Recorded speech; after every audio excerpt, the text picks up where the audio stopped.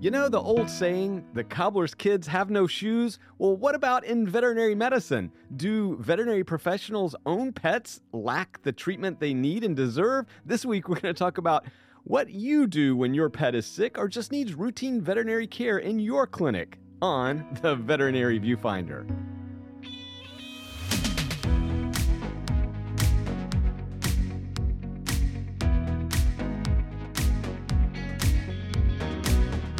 Welcome back to the Veterinary Viewfinder, the podcast that tackles the toughest topics in veterinary medicine. And it's no secret, for decades, perhaps, many people have been attracted to the veterinary profession to work in a vet clinic for care for their own pets. Now, these days, with a surge in demand, COVID restrictions, and just the whole emphasis on what the heck do we do to keep our sanity, sometimes our own pets are pushed to the back of the line. How does that impact you as a professional? What about your attitudes towards your practice? This week we want to explore all the facets and complications of owning our own pets and the care that they receive or not. But before we get into that conversation, as always, I am one of your co-hosts, Dr. Ernie Ward. And I'm registered veterinary technician, Becky Mosser. And Becky, I'm on my second cup of coffee, which is a big no-no. You wanna know why? What's going on with you today? I was you stressed? up until midnight watching the University of Georgia clinch the national championship in college football. Thank you very much. Go Dogs, go Dogs. Woo-hoo. Yes, it was quite a remarkable feat. 41 years in the making. I remember being in middle school, or actually we called it junior high back in the day, and watching Herschel Walker help them clinch their title. And wow, it's been a long time coming. But Viewfinders, if you're part of the Bulldog Nation out there, go Dogs.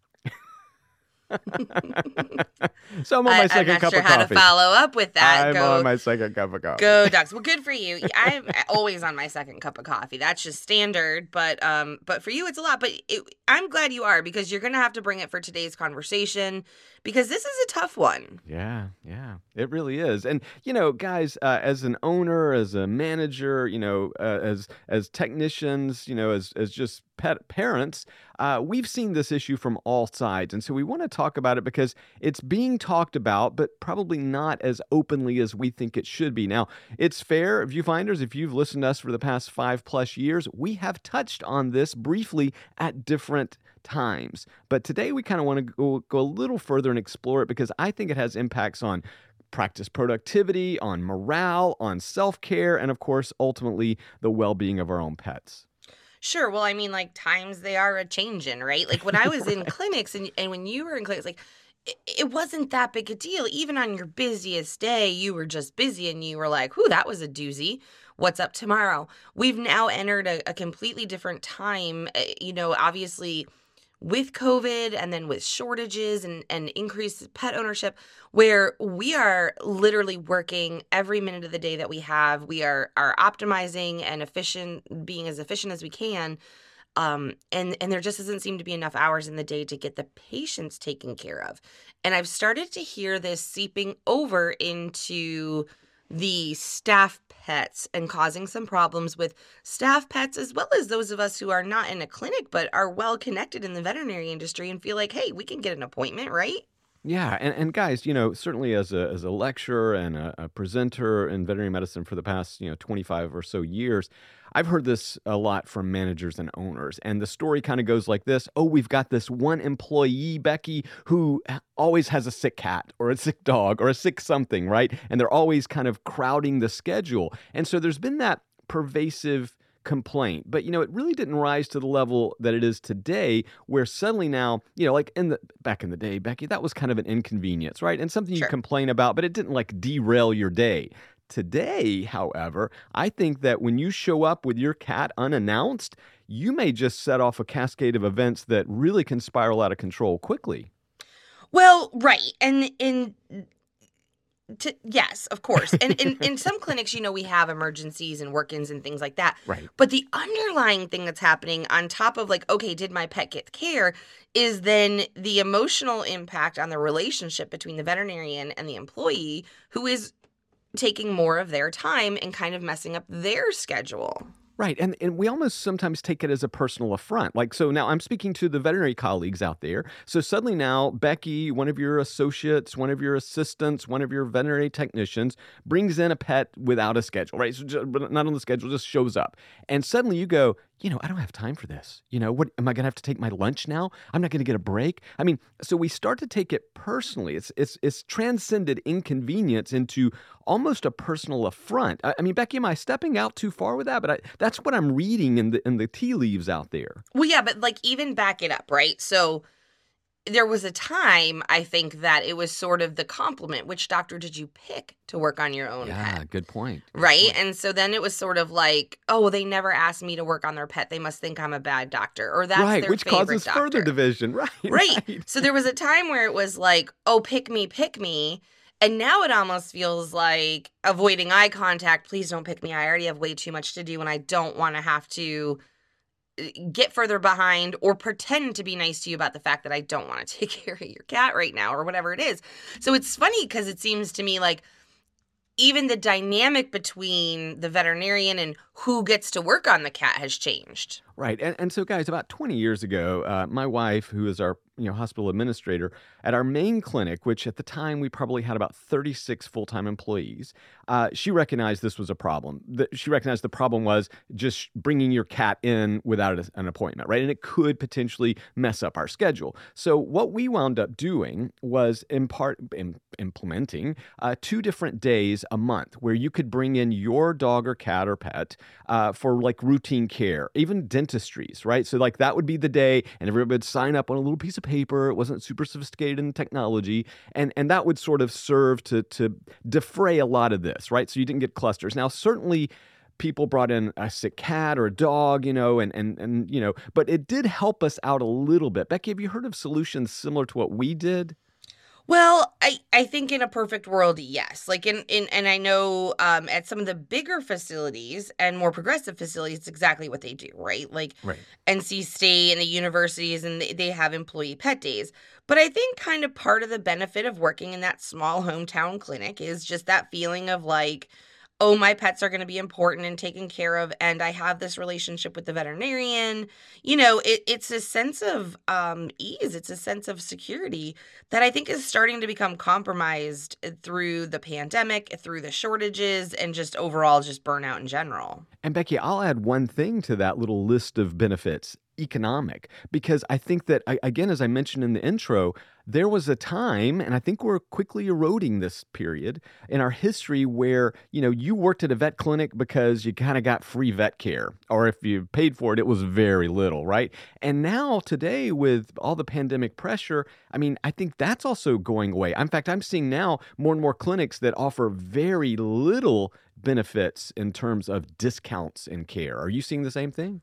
Well, I don't think they are very open about it, right? So I think that we are running into more IRS standard logistics. Like you said, it used to be you could just go in there and get your stuff done, take the stuff off the shelf, use what you needed. Right. Now everything's inventoried and measured and weighed. So you have to be really careful about it. And then because of IRS, you can only give so much a discount. So you're right. I think that is going away on the higher level, more accountable clinics. But I think there are a lot of people out there who are more than happy to pay for their pet, but they have to get them seen. They have to get them taken care of. And I mean, like, I know when it comes to my pets, it's an immediate concern for me. Like, I don't want to go to work and take care of 15 other pets before we finally get blood work on my cat. I want solutions now. And I think in the past, it was just sort of unspoken. That's how this works. But I don't think everybody necessarily appreciated it, right? And we've never really, I think, buckled down and put some rules in around it. And it's, I don't know very much about human medicine in the sense of, like, if you're a nurse and your kid's sick, I assume you bring them to work and the doctor sees them and you get what you need. But do you? So I don't know. But I know that I'm hearing more and more frustration. I'm hearing more and more struggle. And I'm hearing more negative conversation around, I can't get my pet seen, or I feel like I'm bothering the doctors, or I feel like they're not doing a good job with my pet. All right, so viewfinders, as we have said countless times, hundreds of times, maybe thousands of times over the past 5+ years, this is a topic that you should get Ahead of. I think you've maybe said that a few Once times, or Becky. twice. Because what we're saying is, look, we're hearing this rumbling and it's growing into a crescendo. And before it strikes down your clinic morale, I would encourage you to say, hey, what about like implementing a employee pet day? Or what about these hours reserved? Or how do we handle a pet emergency of our own staff, right? Like just setting down those guardrails today might prevent a real problem in the future. Oh, 100%, right? God forbid we communicate, right? Like this is literally the underlying problem with all relationships is a failure to communicate effectively. And so that's it, because it can go both ways. I mean, I've seen staff say, well, like my pet's sick, but I felt bad. I didn't want to bring them in because we're Right. so busy. And so they're neglecting. I've seen, oh, I brought my pet in and no one will see them and now I'm angry. Like I think that Right. this is taking a lot of different shapes. And so one, yes, getting in front of that, having clear rules, not leaving it to guesstimates, not leaving it to the day to decide who's in the mood and how this is going to look today, because that leads to a lot of vulnerability and insecurity because there isn't a protocol that people understand or know how to follow. And we do already feel, so riddled with guilt in general. Like we're just in a population of people who feel bad in general. Like I didn't want to create more work. I didn't want to do this. I didn't want to ask. But we're also a group who really, love and cherishes our pets and take care of our pets. And they're kind of, like you said, then our number one.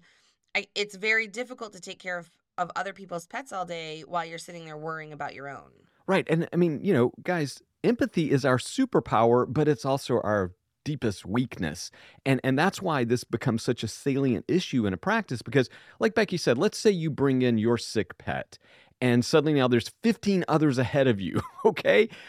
That time you're distracted. That time you're not focused on those other patients. I mean, you're worried about your sick pet and you're kind of going, wait a second, why aren't we look at my cat over here, she's having trouble breathing or in pain or whatever. So I think that honestly, Becky, if you don't take care of your staff's pet first, I'm telling you, Mhm. your patient care, your other patients, your clients, that's going to suffer in my opinion or my experience. Yeah, and again, just morale in general, right? Right, Like right. I'm not. I'm worried because at first I'm worried about my pet. Now I'm worried my pet's not going to be seen. And I've seen that too, where the end of the day comes and they're like, "Oh crap, I'm so sorry. We never really did get to Right, Fluffy, did right, we?" And oh no, it's right. fine. I'll bring him tomorrow. It'll be fine. And the care doesn't happen, and you're left hanging.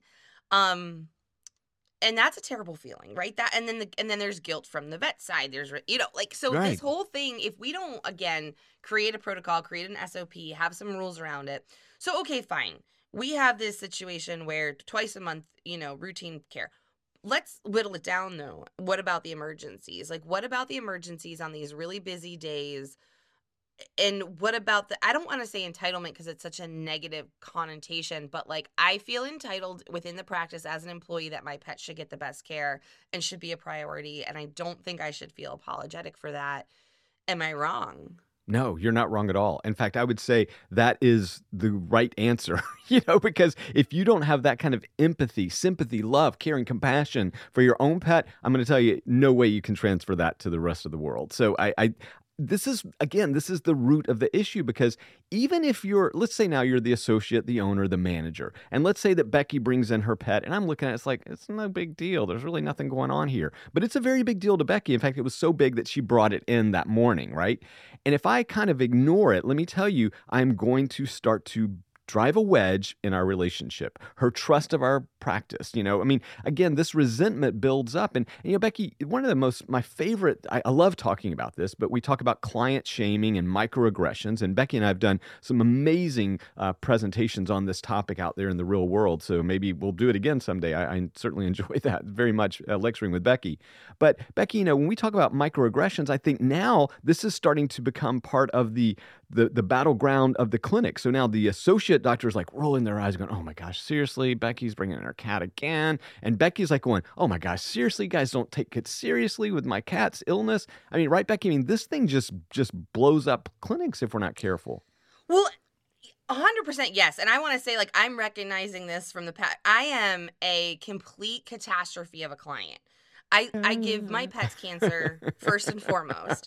I sob the second I see Dr. Z. I start to cry. And he's always like, Becky, let's just try and maybe not cancer and then see. He has literally told me to stop giving my pets cancer. And I'm always an Metaphorically, viewfinders, metaphorically. Sure, but in my brain it's very, very real. Right. Yeah, always, right? So Dr. Z has to deal with my emotional basket case on top of my perfectly fine pets, by the way. It's usually like a skin infection or a UTI. Right. And so he's got to deal with the medical situation. He has to deal with the fact that I'm a basket case. And I don't think I would be any different if I was in the clinic that particular day. When I'm worried enough about my pets to bring them to the vet, I'm really worried. And I feel a loss of control because now I can't handle what's going on with them anymore. Like, up to a certain point, I can provide their care. Up to a certain point, I feel comfortable in my brain saying this is what it is. Once I'm outside of that, it's very vulnerable. I need my doctors. I need that reassurance. So there's an emotional component, there's a mental component, and there's a medical component. That's a lot to suck out of someone in the middle of a day. Now, luckily, Dr. Zielinski gets to put a price to my emotional suck. But if I worked for him, he couldn't. Or maybe not necessarily the same. Right. And I would be a basket case in the middle of trying to work in the middle of the day, right? So when I think about myself as a client, I wouldn't want me in the clinic in the middle of the day trying to handle that either. And so part of me is like, hey, if you have a medical emergency that your pet has to be taken care of, should you be on the floor that day or not? Do you need to call in sick, get your pet taken care of, and deal with that? Yeah, and I agree with that. And Becky, again, I'm going to go back one step and talk about the financial burden. And I will tell you, from a manager-owner standpoint, sometimes entering into this calculus of care is how much are they going to be paying, right? I mean, So sometimes they're going, look, I've got a patient out here, a client who's paying full price, and now Becky wants me to do this for cost or less, right? So I will tell you that it does, as ugly as that may sound, that's part of the equation of decision making that a clinic has to go through. So again, this is why we say get in front of it, because you need to have clear boundaries, understand, what costs are going to be. What about payment options? Because Becky, we've talked about this on the podcast before, but I can tell you there are staff members who will take advantage of like a payment plan, and suddenly before you know it, they've got $1,000 outstanding, bill, and that can also start to weigh on the relationship. Well, so like pause, yes, there for sure, because we've talked about that. What is hoarding, right? Like, is it could, because we have a tendency in our own space to say, well, I can charge it, so it's justifiable. Right. But is $1,000 bill justifiable? But then what about your vets who are working, God forbid, production? So now I don't want to take care of your pet because I'm not going to get paid to take care of your pet, and I'm working production, so I have to literally track every single thing that I do all day. So you get into it's just this funny dynamic of like, you can't win for losing, because if you don't pick the vet, then you don't have confidence in them. If you pick them, you're burdening them in X, Y, and Z way. And as a support staff member, or God forbid, reception or kennel, who doesn't even really get to be the one to administer the care, and they are simply asking, please, please, please take care of my pet. Or at least if I'm a technician, I can pick my dog up and put it on the table in front of you and say, hey, we're doing my dog now, and you don't have a choice because I make your plans for the day. But it's there's a whole entity inside the clinic who is vulnerable and needs this care.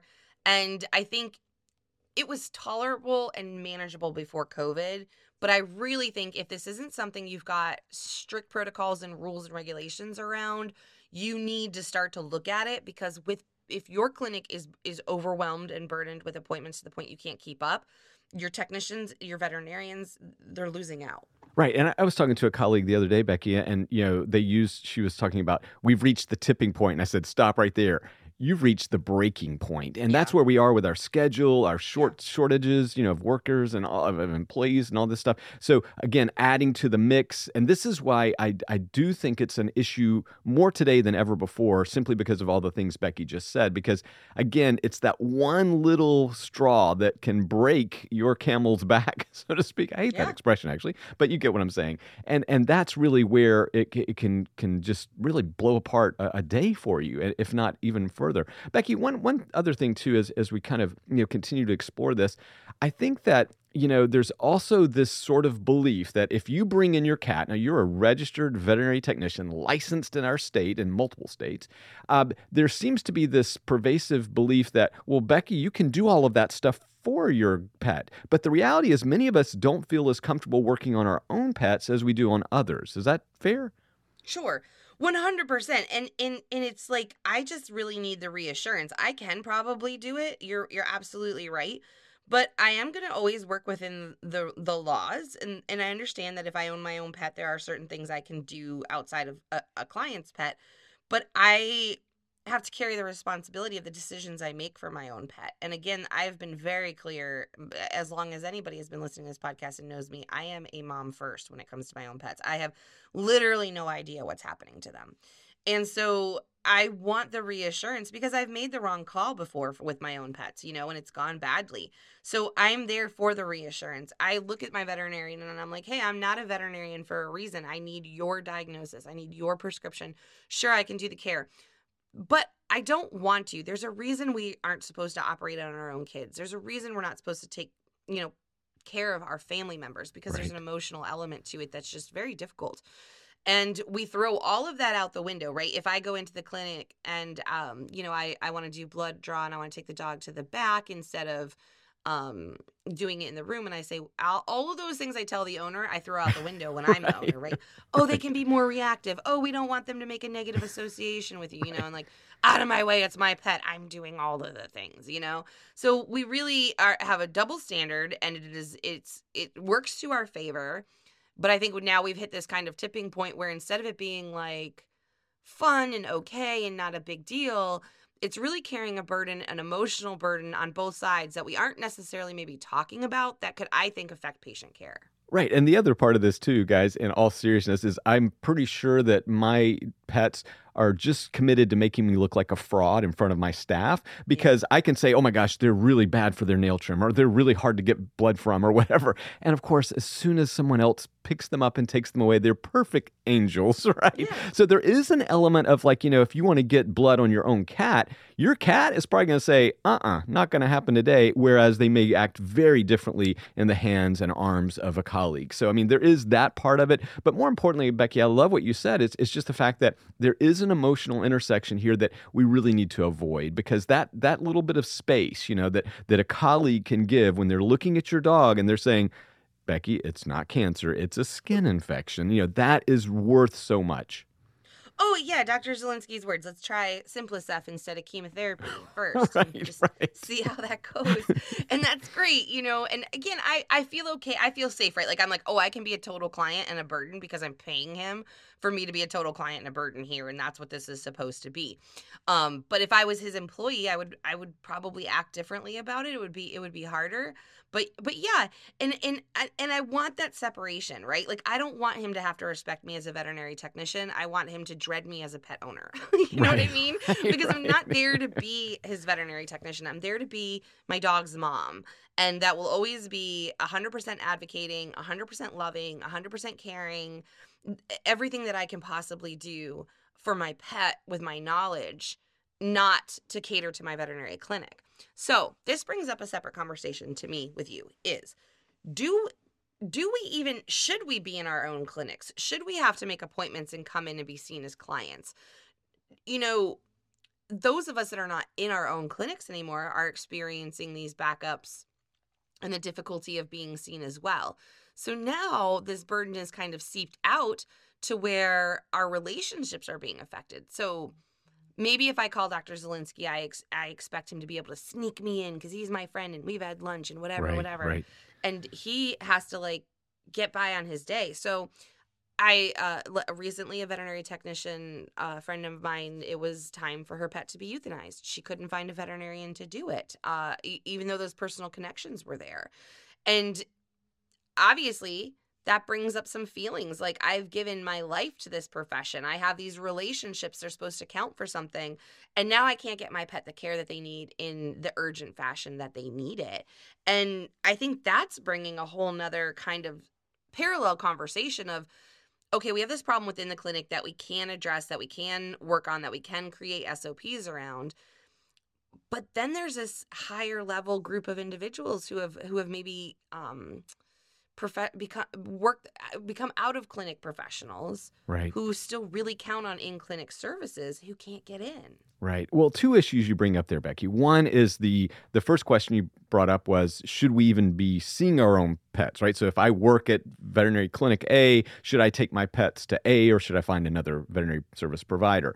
And, Becky, I got to tell you, there was always an unwritten rule in my clinics that you didn't take your pets somewhere else. And look, that may be ego-driven, but it just Sure. didn't seem right, because I actually had that happen on multiple occasions throughout my career, where an employee of another hospital would bring their pet to me, Yeah. and they would be like, okay, we got to keep this on the DL, right? I mean, Yeah.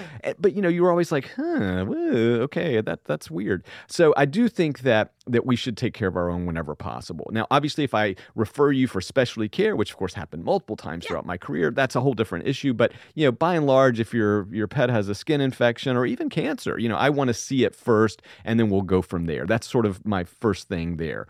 The second thing, though, you bring up is a more interesting question. That is, what happens when you leave the profession or you leave a practice? And yeah, you're right. We're all finding, struggles to do it. You're like, wow, I worked there for 20 years and now they won't even take my text anymore. And I got to tell you, I am pained by the deluge of prior clients that continue to text me today. And I just have to really, step back. And now, obviously, I will be honest with you, Becky, when my old staff text me, call me, direct message me on Facebook or whatever, and please don't do the Facebook thing because I just ignore most of that. But I do respond. But Becky, it's harder and harder to kind of make that time, make that space, and I think you're right. The reality is now, if you stepped out of practice and you're suddenly going like, hey, yeah, can you guys work me in this afternoon? They're like, maybe in a week. Yeah, and it feels personal then, right? Right, A little and bit. it's not personal, but right, it feels personal, and you're like, what?